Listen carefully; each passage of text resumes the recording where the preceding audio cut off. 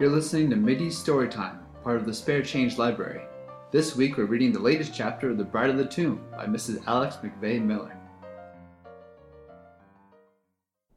Chapter 11. Late in the evening she awoke, feeling rested and refreshed by her long sleep. Her headache was quite gone, and Haidee found her sitting in the armchair when she came in with supper. She drank a cup of tea, ate a few mouthfuls of food, and declared herself much better. Old Haidee, however, brought in her knitting and pertinaciously sat out the evening with her, with the intention, no doubt, of listening for sounds from below and marking their effect on her captive. But no sound, no groans broke the stillness.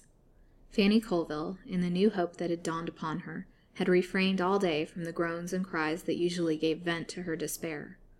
She was impatiently waiting for the return of her visitor of the night before. Haidee had not visited the poor chained captive since the night she had incarcerated Lily in her new lodging. In fact, there was no entrance to the dungeon except through the trap-door in this room. Haidee had taken her a week's rations that night, and scowlingly bade her to abstain from her noise, or it would be worse for her. She now concluded that the captive had obeyed her mandate, or that death had at last removed her out of her power. It was with a feeling of relief at the last thought that she left Lily's room, telling her with a malicious grin that old Nero was loose in the garden as usual. It was almost midnight before Lily ventured to seek poor Fanny Colville again. Long before she descended the stairs she could hear the sound of the rusty chain as the poor woman tossed restlessly on her bed of pain. Her wild eyes lighted glaringly at the young girl's entrance. "I thought you were not coming," she said pathetically. "I dared not come earlier," Lily answered, relating the cause of her detention. "Old Haidee is a fiend," said Fanny, briefly and comprehensively.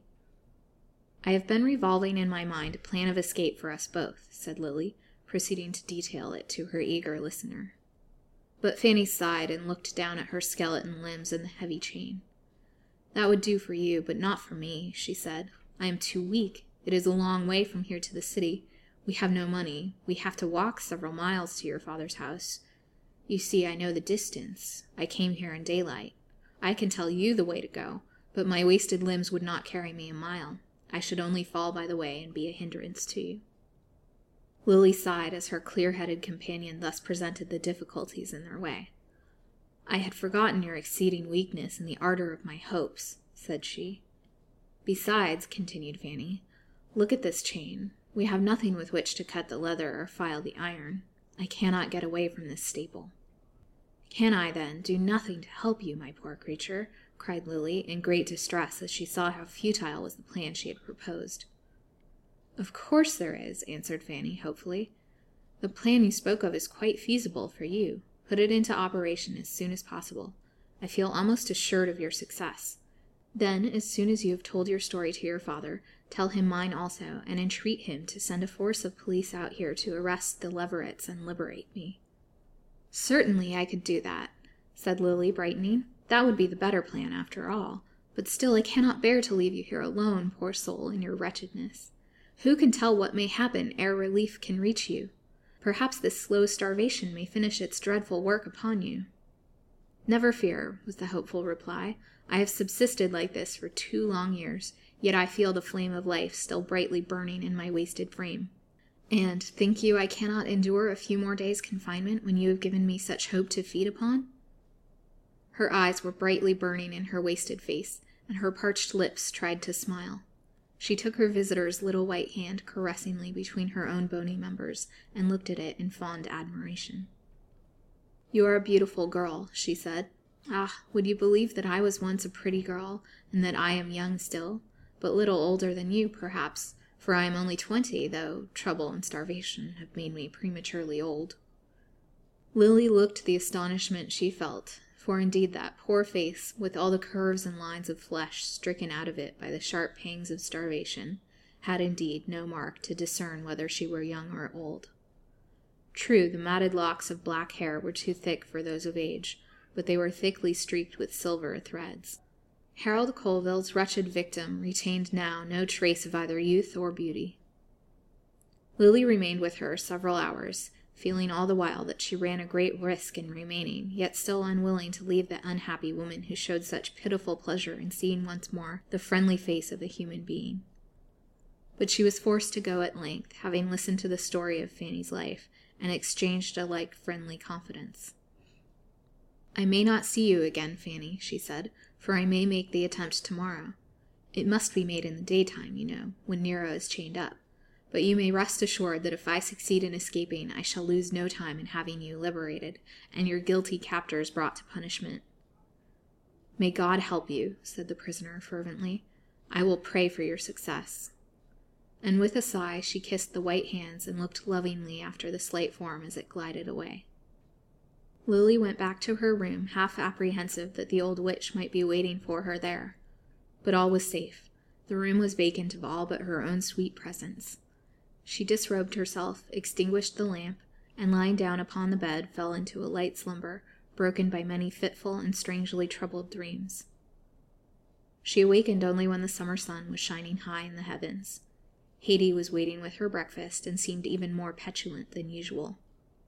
"It seems to me you require more sleep than anyone I ever saw," she said tartly. "After sleeping all day yesterday, you cannot even get awake for your breakfast this morning." "I dare say you would sleep heavily yourself, Haidee, if you had been drugged as I was yesterday," retorted the young girl good-humoredly. "And really I am feeling ill and weary this morning. The warm weather and close confinement begin to tell on my health sadly. Perhaps I may escape you yet through the welcome gates of death." "No danger of that," was the quick reply. "Youth and health can bear much more than you have had to stand yet, my fine lady." She went out and did not return until noon. Her prisoner lay dressed upon the bed with flushed and burning cheeks and strangely glittering eyes. "Haidee," she said, "I cannot eat my dinner. I am feeling very strangely. I have a dreadful feeling here." She pressed her hand upon her heart and seemed to gasp for breath. "Go, send for the doctor as quickly as possible. Perhaps I am about to die." Haidee looked at her in doubt a moment. The suffering aspect of the captive reassured her. She was evidently ill. "I will send at once for Dr. Pratt," said she, leaving the room in haste, but not forgetting to lock the door.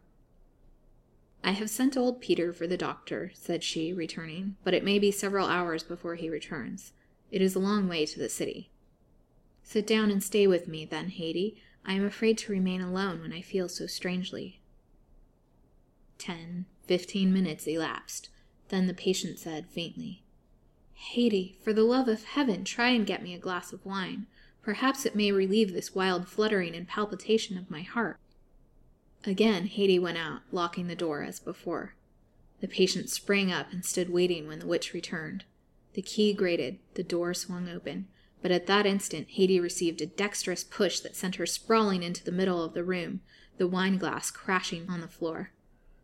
Before she could rise, Lily sprang past her into the hall, slammed and locked the door, removed the key, and ran wildly down the stairs. The outer door was fastened, but the key was in the lock. As she paused to remove it, she could hear the old woman's frenzied shrieks of anger and despair on realizing her situation. She flung the door open, flew down the path, pushed open the heavy iron gate, and ran wildly down the lonely country road, the afternoon sun beating hotly down on her unprotected head, the dust flying thick and fast beneath the rapid pit-a-pat of her small, slippered feet. Chapter 12. She was free! She was free! That happy thought beat time in Lily's heart to her wildly rushing feet. She was outside of that horrible prison. Old Haidee was locked in, and could not pursue her. Old Peter could not return for several hours. She had that much time in advance of them. Only a few miles lay between her and her loved home. Surely, surely, with the start she had, she could distance her enemies and reach the haven of rest for which she yearned and prayed. She ran on, her brain reeling, her heart beating almost to suffocation, the perspiration running down her face in streams. Sheer exhaustion at last caused her to slacken her pace and look behind her at the lonely stretch of road over which her flying feet had swiftly carried her. The old house in which she had passed such awful hours was out of sight. A turn in the road had hidden it from view. No baleful pursuer was on her track yet. She turned and looked before her. A long stretch of country road, dotted here and there with poor-looking houses, lay ahead. She wet her handkerchief in a rill that trickled by the side of the road, bound it about her throbbing head, and set forward again, steadily, but at a less swinging pace than she had used before. Exhausted nature could not hold out at the rapid rate with which she had begun. On and on she went through the blistering sunshine. Her head ached, the hot road burnt her feet. The warm wind blew the dust into her strained and weary eyes. No matter, she did not heed these trifling things. She was free. That was the glad refrain to which her bounding heart kept time. She was so happy she could not realize her great physical weakness and weariness. It seemed to her at last that hours had passed since she had set forth on her journey, carefully following some directions Fanny Colville had given her. The houses and lots began to stand nearer together. She was getting nearer to the great city. She began to be afraid that she would meet old Peter Leverett returning to his home after his errand to Dr. Pratt. At last she came to a little house standing apart from the others. She peeped in and saw an elderly woman sitting at the open door, sewing on a coarse garment, and singing blithely at her task. She opened the gate and went up to her.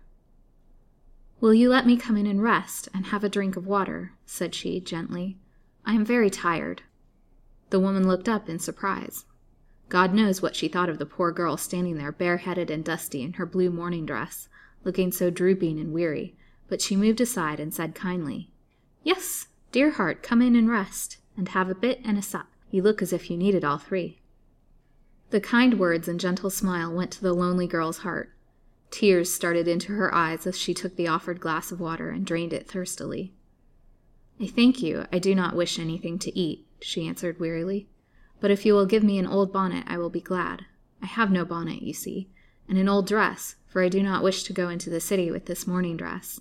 I will pay you well, indeed I will. See, I will give you my diamond ring." The woman started in surprise as her strange visitant turned the costly ring upon her finger. "Here is some strange mystery," she thought within herself. "The girl is running away, mayhap, and wants a disguise." She went to a closet and brought out an old straw hat and thick veil, and a long, light sack somewhat worn. "I will not take your ring, my dear," she said kindly. "You may take these things, though, and welcome. Maybe I am doing wrong in helping you to run away, but then again I may be doing you a great kindness. You look very forlorn, my poor dear." Lily went to work in a dazed kind of way, putting on the long sack over her dress and the hat on her head. This done, she wound the thick veil tightly over her face and turned to go. "I thank you for your kindness, my good woman," she said. "I will come back here sometime and reward you richly. I will indeed. Now I am going. If anybody comes here to ask about me, be sure to tell them that I have not been here. Do not let them know—" Whatever else she was going to say died unuttered on her pale lips. Exhausted nature was giving way. She threw up her hands wildly, staggered forward a step, and fell fainting on the floor. "Poor soul," said the good woman, kneeling down on the floor and loosening the hat and veil from her head. "She is dead tired out." She straightened Lily out upon the floor and dashed cold water into her white face, but with no success. The swoon was a deep one, and it was fully an hour before the girl was sufficiently revived to be lifted up by the woman's strong arms and laid upon a clean white bed. A beauty and no mistake, thought the warm-hearted creature, smoothing back the damp golden ringlets from the marble-white brow on the pillow. Lily's large blue eyes opened and looked up at her in amaze. "Am I sick? Have I been here long?" she inquired, struggling up to a sitting posture and looking out through the window anxiously. "Why, the sun is setting," said she, turning her bewildered face on her kind attendant. "Yes, you fainted and were a long time coming to," was the answer. "You have been here more than an hour."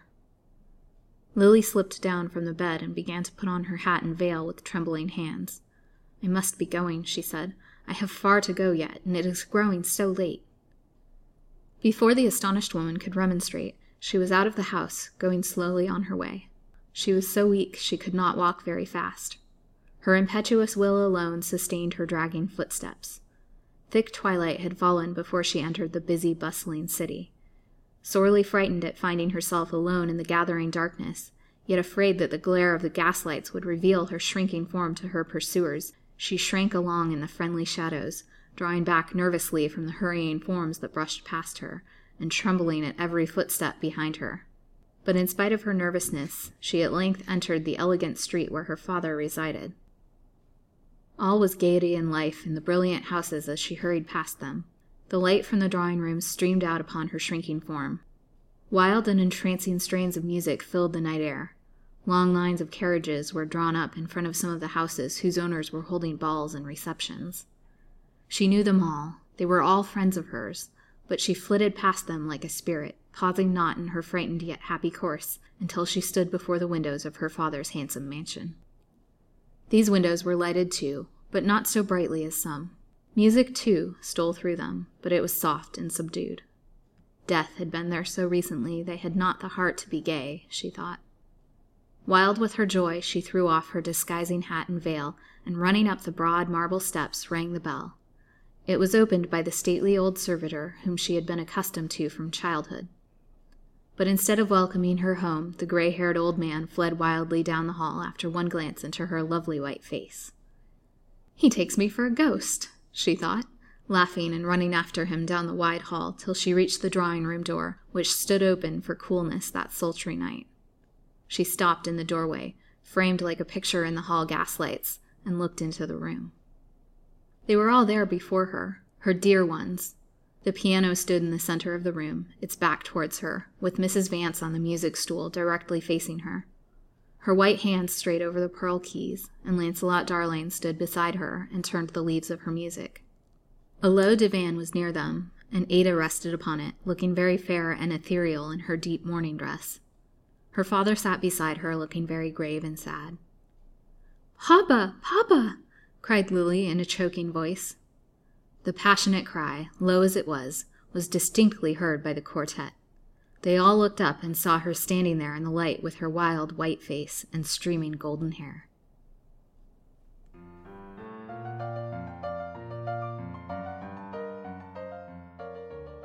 That concludes this week's installment of The Bride of the Tomb.